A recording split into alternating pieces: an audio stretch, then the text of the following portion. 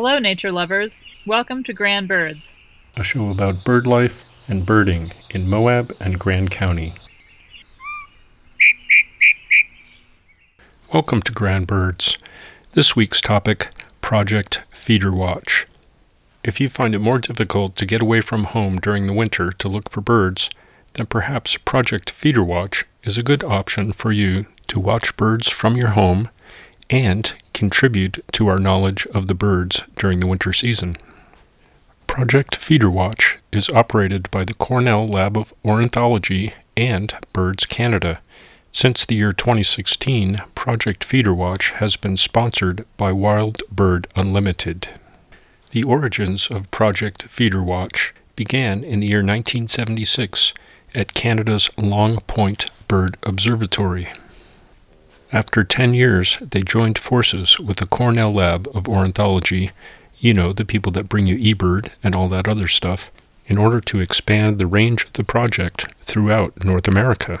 Feeder Watch is a survey of birds that visit backyards, nature centers, community areas, and other locales in North America and is run from November through April each year. There are no requirements. Feeder Watch is conducted by people of all skill levels and backgrounds. And you don't actually need a feeder. You just need, say, a water feature, food, or some habitat that attracts birds to your yard. Project Feeder Watch is supported by its participants almost in its entirety, so there is a small annual fee of $18 to participate in the program. So what exactly does this program do? It collects data which show which species visit feeders at thousands of locations across the continent and indicates how many individuals of each species are seen, and then this information can be used to track changes in winter ranges and populations of birds over time. The large amount of data collected by this project can help determine long-term trends in bird distribution and abundance, the timing and extent of winter eruptions of finches and other species, expansions or contractions in winter ranges of feeder birds, the kinds of food and environmental factors that attract birds, and how disease is spread among birds that visit feeders. How the project works is you select 2 consecutive days to watch birds at your feeders. It is recommended that you do these surveys no more frequently than once a week.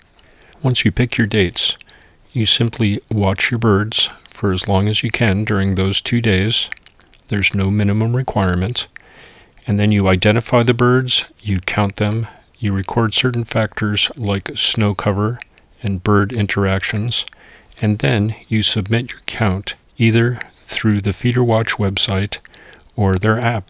If you are participating in Project Feeder Watch, you want to go to their website, feederwatch.org, in order to sign up. And even if you're not participating in the project, this website has a wealth of information about the data collected from the project or all sorts of information about feeding birds and providing habitat for them at home. The Project Feeder Watch website also includes a map of all locations of the participants in this project. And right now there are very few shown in southern Utah. So if you like to watch the birds from home during the winter, this would be a great opportunity to contribute to the knowledge of the status of birds in the winter in our area. Once again, you can sign up at feederwatch.org. This has been Grand Birds. I'm Glenn Kincaid. Until next time.